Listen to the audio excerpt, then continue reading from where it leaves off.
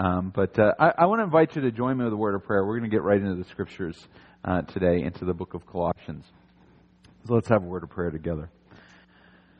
Father, once again, we come to your word. We come sometimes in the midst of stuff, sometimes at the beginning of things, sometimes at the end of things. It seems like our lives are always up or down or waiting for one or the other. Lord, we pray that as we look once again to your word, as we consider the truth of the gospel, as we look to Jesus, the author and finisher of our faith, Lord, that we would be united in spirit and united in truth as we consider and as we submit to your word. And we pray, give us wisdom and clarity of thought. Give us conviction and knowledge of the truth. We pray all of this in Jesus' name. Amen. I want to invite you to turn to the book of Colossians, chapter 1. I'm spending a few weeks in Colossians just talking about the gospel. By the way, the Greek word that's at the top of your bulletin, in case you're wondering, is to engelion, which means the gospel. It actually means the message being carried. And in modern Greek, it's to ephelion, to ephelion. But in ancient Greek, it's to angelion, which sounds weirder. But anyway, it means the gospel. It means the thing that is being carried by the messenger. Angelos, the word we get angel from, in Greek means messenger. And so to angelion is the thing carried by the messenger. In English, the English word gospel, if you don't know, the English word gospel comes from Godspell, the good story. Spell in Old English, spell just means story. Today it's witches and wizards and all that stuff. But in the old days, in Old English, it means story. So good spell was good story or good spell, good message, and good truth. And so that's where we get gospel from. And it is this idea of the message of Jesus. And I wanted to start this year off talking about the gospel, what it is and what it means. And last week we talked about the gospel being the word of the truth. That it is a message, it's an exclusive message. It's a message of Christ being the Savior of the world. That there is no other name given unto men by which we could be saved. And it's a revealed message, that it is not something that just pops into our head, but rather God speaks the word, speaks the gospel to us through Jesus and through the scriptures. So today we're going to continue in Colossians chapter 1, beginning in verse 5 and reading down, actually the middle of verse 5. Of this you have heard before in the word of the truth, the gospel. And that's where we camped last week. In verse 6, which has come to you, as indeed in the whole world it is bearing fruit and increasing, as it also does among you since the day you heard it and understood the grace of God in truth.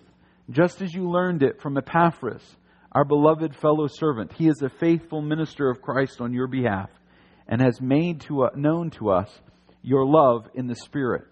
Now, Paul is speaking to a church in the city of Colossae. So this is a group of people who have already been transformed by the gospel. And he's heard the story, the message about this from Epaphras, who is probably their pastor, but may just have been the messenger that was carrying questions to Paul. This is very common. You had a kind of a leader. Paul was the apostle, and so they would ask questions, and they would put all their questions in a letter, and they would send it to him, and half the time Paul is either in prison or headed to prison, so he's got a lot of free time, and so he's able to answer their questions and send back to them via the messenger. We know that in the church of Colossae there were some false teachers. And Paul is dealing with this false teaching, not by addressing the specifics of what they're saying, but going back to the beginning, going back to the gospel. And like I said last week, we talked about the gospel being the word of the truth. This morning I want to talk about it being the grace of God in truth.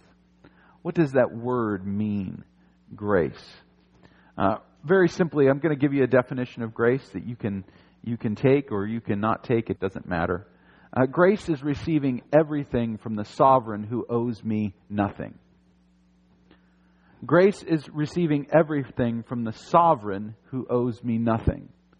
Now, sometimes we talk about hesed, the Hebrew word hesed, as being receiving from the one who owes me nothing, everything.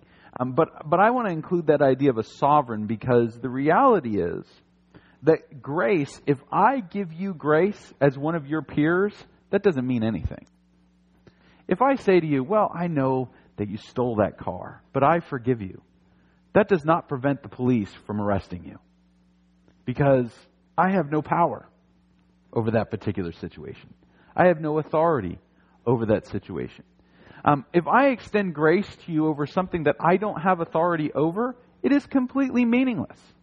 If your children are misbehaving and causing trouble, and I send them a text message and say, it's okay, I love you, I forgive you, that does not mean that you're not going to punish them, because I don't have any authority in that situation. I can forgive them all I want. You're their parents.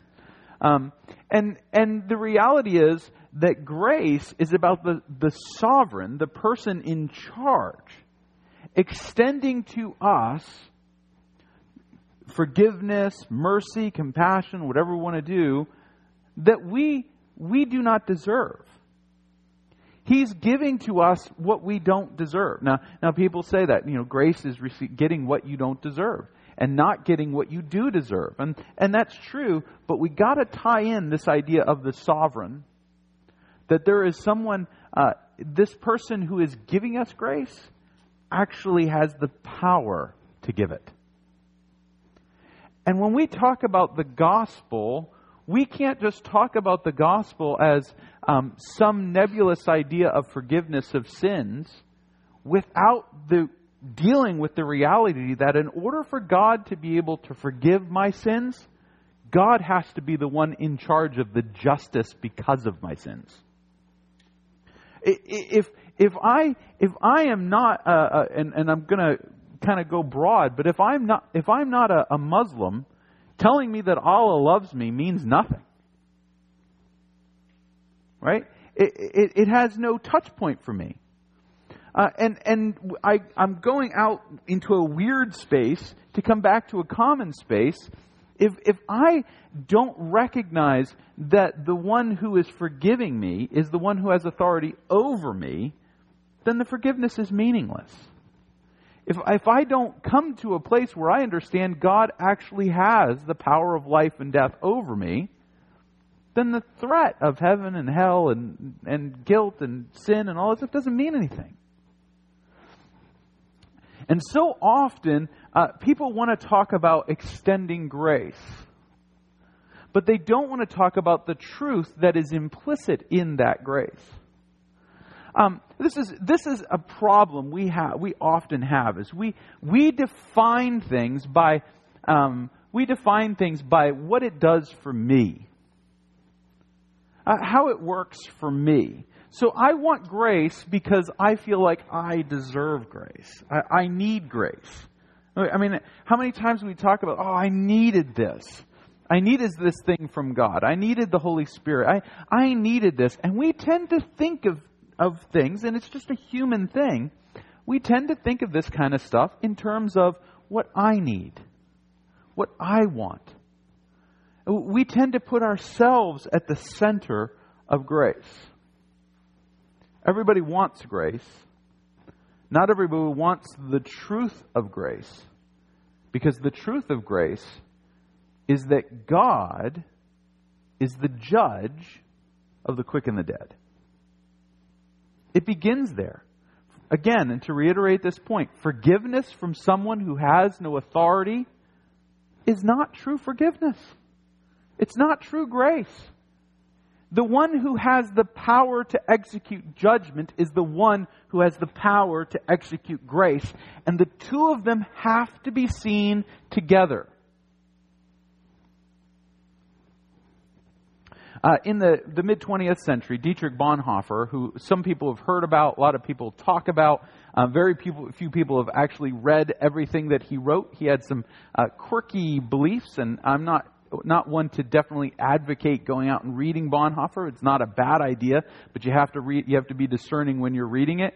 But one of the big points that Bonhoeffer makes is that the people are obsessed with the idea of cheap grace. Grace that is without the cross or without Christ. And I would say without the authority of God. That everybody wants grace. Everybody wants God to forgive. I mean, just in case. My daughter one time, in the winter season, her class wrote a letter to a certain authority figure that's involved in gift giving for a certain holiday. My daughter has never been interested in that particular individual. She came home from school, and I don't know whether she remembers this, but she was coming back from Reed's Ferry, and she told me that that's what they did in class. And I said, well, why did you do that? She goes, never hurts to cover all your bases.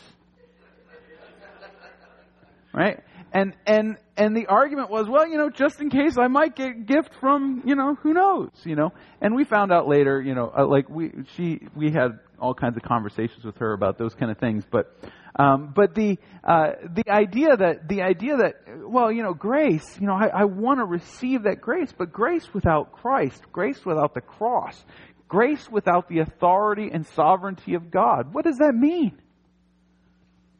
And we all want the benefits of grace. We want, just in case there is a punishment for sin, we definitely want to make sure that we don't go through that. I mean, I've never seen somebody go, well, if there's punishment for sin, that's the way it goes. Now, of course, in the 80s, all the rockers are like, well, go to hell, we're going to hang out with all the cool guys, and let's face it, those were drugged up idiots. Let's not talk about them as authority figures on choosing your life path. Most people, when they go, okay, well, if there is punishment for the wrong things that I do, I want to make sure that I do whatever it takes to not be punished. Right? I mean, would that be a fair assessment of how people think? Right? If there is punishment for something I did that is wrong, I want to make sure I don't get punished. But we very rarely go to the step of, if there is punishment for it, that is because the person who is punishing is sovereign over me. And that grace, rather than grace just being something that I can get because I need it, I want it, I don't want to endure punishment, that grace begins with this concept that the person I'm asking to give me grace is the one who has the power and authority over me. We don't want to wander there, because that means that grace requires a commitment and a belief on my part. Now, Paul makes this statement about grace. He says, again in verse 6, he said, the gospel has come to you, as indeed the whole world is bearing fruit and increasing, as it also does among you, since the day you heard and understood the grace of God in truth. So here's an extraordinary idea, a revolutionary idea. You have to hear and understand the message of grace from the one who is giving you the grace. You have to hear and understand what it is that you're getting into. I've mentioned before that when I was coming up in ministry, we had this obsession with evangelism, and evangelism equated meeting somebody on the street or in their house, knocking on their door, telling them how would they like to have eternal life, and not leaving until you got them to say a prayer that basically was, for lack of a better term, a magical incantation that made them a Christian. And, dear Jesus, I know that I'm a sinner. I know that you're the Savior. I pray that you will forgive me of my sins so that I can live forever in heaven with you. Amen. And it was a praise Jesus, you're a Christian now. No. Sorry. Just saying a prayer doesn't make you a Christian any more than making chugging noises makes you a model train.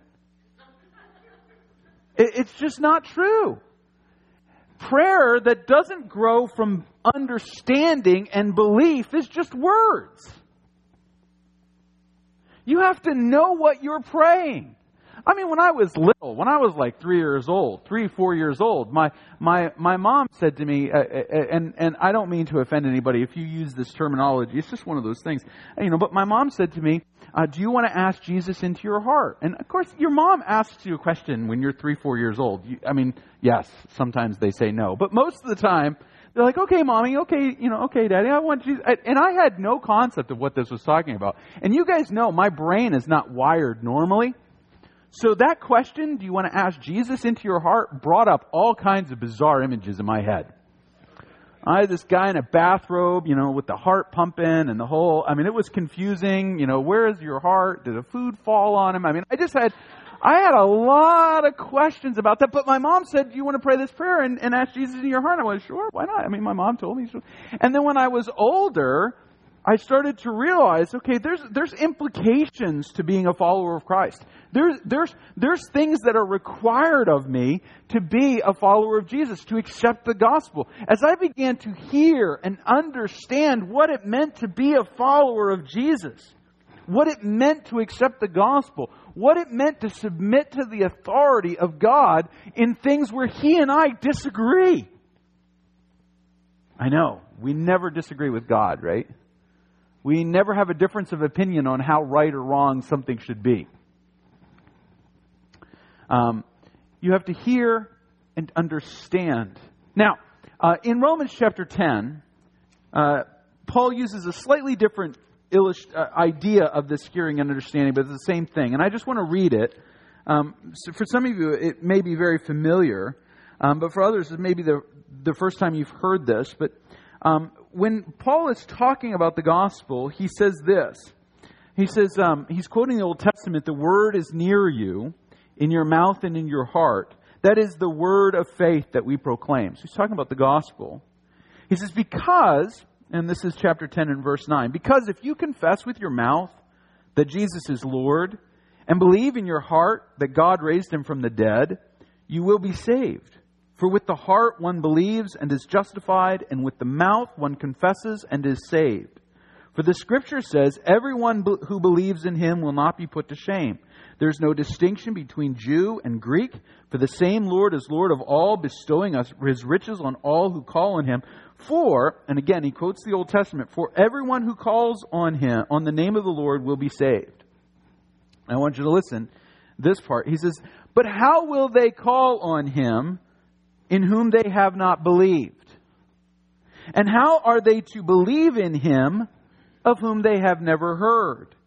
And how are they to hear without someone preaching? And how are they to preach unless they are sent? As it is written, how beautiful are the feet of those who preach the good news. Now, and then in verse 17 he says, for faith comes from hearing, and hearing through the word of Christ. Now look at the progression that he goes. He says, so in order to be saved, in order to be saved from our sins, in order to be saved from the punishment that is involved in our sin, and like I talked about last week, I don't think it's hard for us to recognize that sin exists. All we have to do is look around in humanity. All we have to do is look around in selfishness. All we have to do is remember last year. If you want to know for sure that sin exists in humanity, all you have to do is remember in 2020 how hard it was to find toilet paper. Knowing full well that they could not use all the toilet paper that they were taking off the shelves, human beings accumulated of all things, for some reason, because they thought it was the cure for COVID, they took all of the paper towels, all the toilet paper in the entire universe got hoarded into people's houses. I'm convinced there are still people working through the supply of toilet paper they put together in May of 2019. I actually, in my house, we got to the point, we were so desperate, I ordered a box of the commercial toilet paper from Staples, the big, huge rolls. They're like 80,000 sheets. There are still 2 of them sitting in my basement because that was a lot of toilet paper. But it was the only thing I could get. I literally could not get a single roll of toilet paper, and I draw the line at leaves, boys and girls. So I was going to get toilet paper. All we have to do is look around in human beings, see that there is sin. And so then what is our response to that? Well, he says, Paul says they have to call on the Lord. Whoever calls upon the name of the Lord shall be saved. But he said, but how will they call on the one they do not believe in? Now, isn't it usually the other way around? We usually ask people accept, confess Jesus, and everything will be better. And they've got questions about it as they confess, and then you'll learn to believe later. You'll learn what it means to believe in Jesus later. But he says, how shall they call on the one whom they do not believe in? And how will they believe if they don't first hear? And how shall they hear if we don't preach? And how will we preach if we're not sent? Now, I have a friend whose pastor years and years ago believed that this verse meant that no one could become a Christian unless they heard the gospel from an ordained minister of the church. That is utterly and completely insane.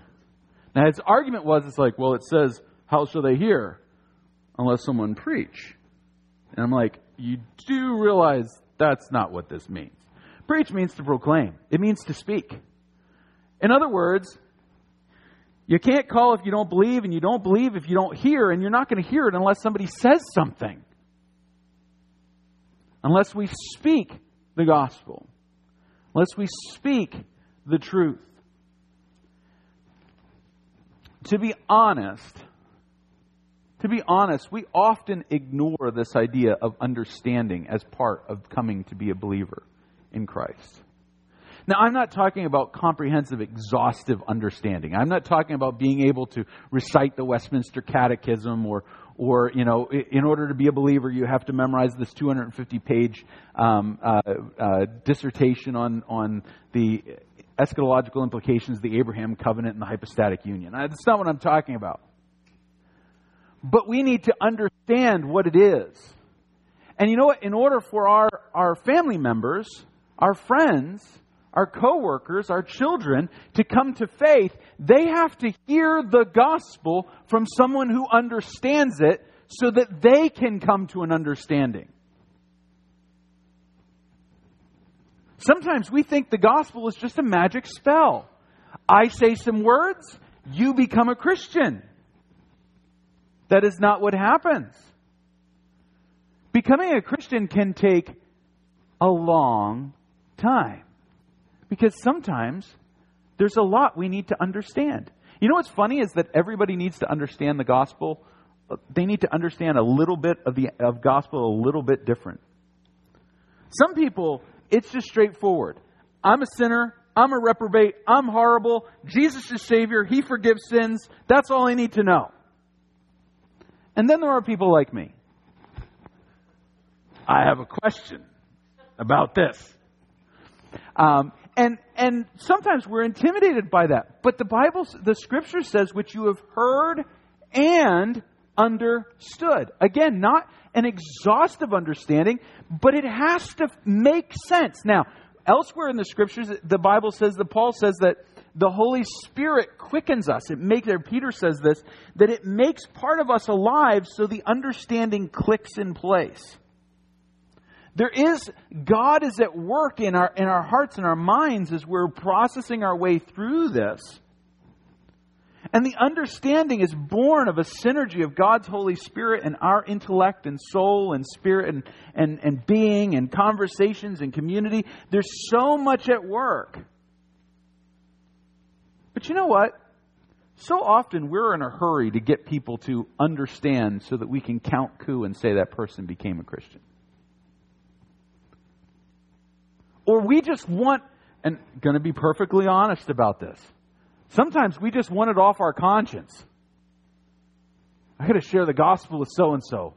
I really need them to get saved quick so that I don't have to constantly keep sharing with them.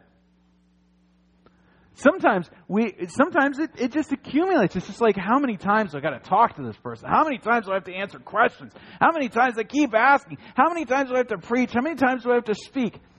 You know, it's one of the most freeing things in the world for me was to figure out that saving people was the Holy Spirit's job and I just get to be a part of it. So my time frame doesn't matter. Like I should be able to do this in like 3 conversations. I was in an evangelism workshop where they compared people coming to Jesus to people going to Walmart. And the argument was, you know what? The first time that they hear the gospel, it's like the first time you walk through the doors in a Walmart. I'm sitting there going, okay, where are we going with this?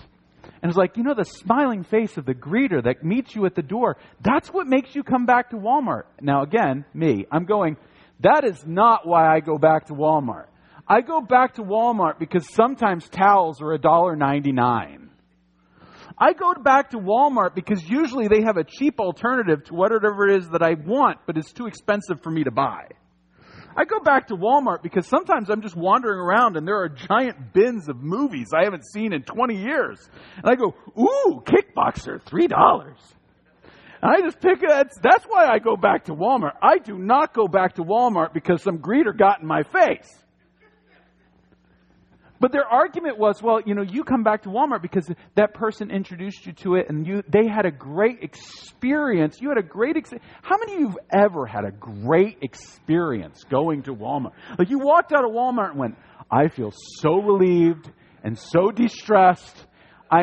No one has ever experienced that. Target maybe, but not Walmart. And that's because Target has a Starbucks in the entrance and you forget all your pains by burying them in caffeine.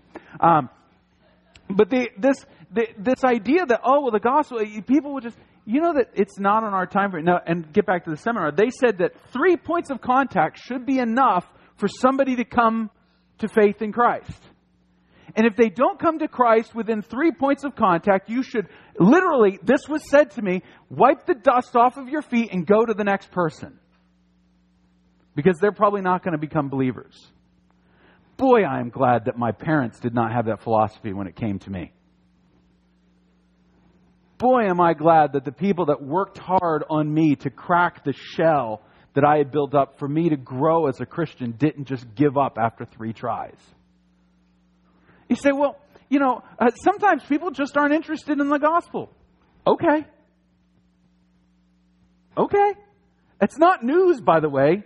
When Jesus was preaching the gospel of himself, they weren't interested in it. Like, he's like, I was raised from the dead. And people are like, no, you weren't.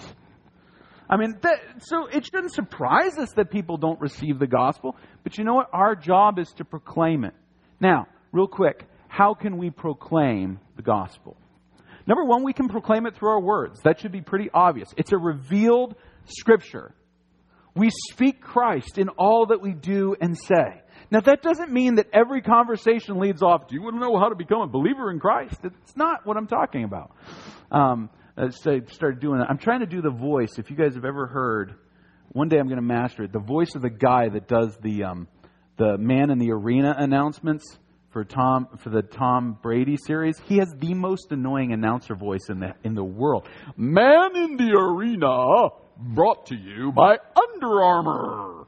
It's so irritating, but that's going to be my new annoying person voice when I get it down. But it's like we want to pitch. We don't have to do that. You can proclaim Christ in your words without beating people over the head with it. If you truly, as a follower of Christ, you are inundating yourself with the Scriptures and you are yielding to the Holy Spirit, it should flow out in your conversation. It should just be a part of your vocabulary. That we speak about this, not offensively, not aggressively, it's just part of it.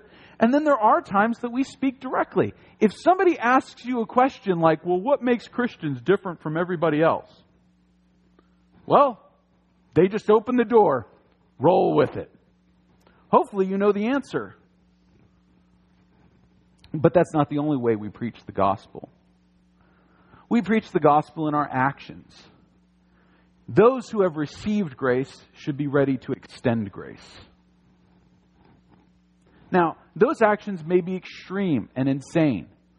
I want to give you just 2 absolutely absurd illustrations of it. I have a friend who, when his little girl was being born, the nurse incompetently did not notice that the umbilical cord was wrapped around her neck. And as a result, his little girl, his daughter, has lived her entire life. She's in her 20s now. with incredible, severe handicaps, the result of that negligence of that nurse. He could have sued the hospital and the nurses for millions of dollars and won, and he would have been justified. But it would have destroyed the life of someone that he thought was valuable, this nurse. And so he chose not to do it. To take on himself the brunt of raising and caring for this handicapped daughter who was somebody else's responsibility. Now, I'm going to be honest. When I heard that story, I said to him, "Are you nuts?" But that was what God led him to do, to extend grace. I'll tell you another story. I have a friend. He and his wife were having difficulty. He went out and had an affair. Woman he was with got pregnant. His wife not only forgave him and took him back, which again, beyond what I would have done, she then raised the child of that affair as her own. Why? To extend grace, because grace has been extended to us. Now, we may not have those same situations. We may not go to those extremes. Extending grace because we have received grace may be as simple as forgiving things that irritate or bother us. It may be as simple as finding fellowship with people we don't have a lot in common with. It may be as simple, as extraordinary as a kind word to someone who is suffering. That's the gospel. That's the gospel. Our poor waiter, we went out for dinner last Monday was Nicole's birthday. We went out for dinner. She had a little birthday gift certificate. Our waiter, one of the greatest waiters we have ever had. Love this guy. I love going there. I love tipping him well because he's a great waiter. He brought us her chicken. Her chicken was so raw, it was red and bleeding. I am not making up. My wife went, "There's a lot of red stuff on my plate." She opened the chicken up. It was red and bleeding. That's fine for steak. That's bad for chicken. The poor waiter took that thing. He took it back to the kitchen, brought it back out, still red. He was embarrassed. He was mortified. The manager came over. On the plus side, the three of us ate for $21. I said, "You know what? He needs encouragement." And this is not a brag, but I tipped him more than our check was. Because he needed love and grace in that moment. He was having a rough night at that point. It wasn't his fault. He had been taking care of us like nobody's business. Extending grace in that moment. You say, "Well, does that mean that instantly he's just going to get that tip and bow his head and pray and become a believer?" No! It may be years of a conversation. He may never become a believer. He may already be. I don't know. I don't have long extended conversations with waitstaff right now. During COVID, they're kind of busy. They're only slightly less busy than nurses. Some days. I think he had like 40 tables or something. He was running like crazy. But you just extend grace. You can preach it through your words. You can preach it through your actions. And I want to tell you the third way that you can preach the gospel. And this may sound a little weird. You can preach it through your prayer. So what do you mean? I believe very strongly that as long as God has put it on our hearts to pray for the unbelievers in our lives, there is still a chance that they will come to faith. And so those I know in my life who are not believers, I pray for them all the time. I don't just pray for opportunity to share the gospel. I pray for moments where they just see God in the everyday. I prayed for my grandfather, my mom's stepdad. He believed he was unforgivable because of things he had done during World War II, that God could never forgive him. And as a teenager and then as a young man, I prayed every day for my grandfather that he would know the forgiveness of Jesus. I don't know whether he did or not before he died. I really don't. But I prayed. Why? Because he wasn't going to listen. I tried. He wasn't going to listen to me. He didn't want to hear some young jiving preacher. He was 90 years old. What was I going to tell him at 20 years old about life that he hadn't already learned? But I prayed for him. You can preach the gospel in your words, the most obvious. You can preach it in your actions. And you can preach it in your prayer.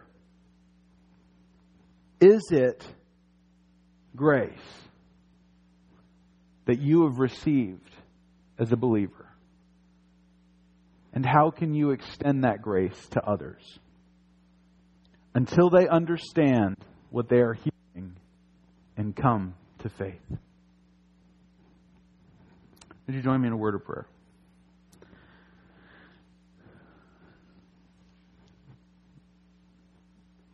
Holy Father, speaking personally, I'm overwhelmed by the gift of your grace upon me and upon others. That as sinners, Christ died for us so that we might know you. Give us your patience and your word as we preach the gospel. To wait on the Lord and His work in the hearts and minds of men and women around us. Help us to be active and real and true in word and action and prayer. Lord, not for our glory. Not even to save them from punishment, but for the glory and majesty of Jesus our Savior. Jesus, it is all about you. Everything we do and say defined by your truth and your grace poured out upon us. Holy Spirit, guide us in the path you would have us to take, in the steps you would have us to do, in the love and the prayer and the preaching. Help us to rise to the challenge of being a church that shares the gospel in every way we can.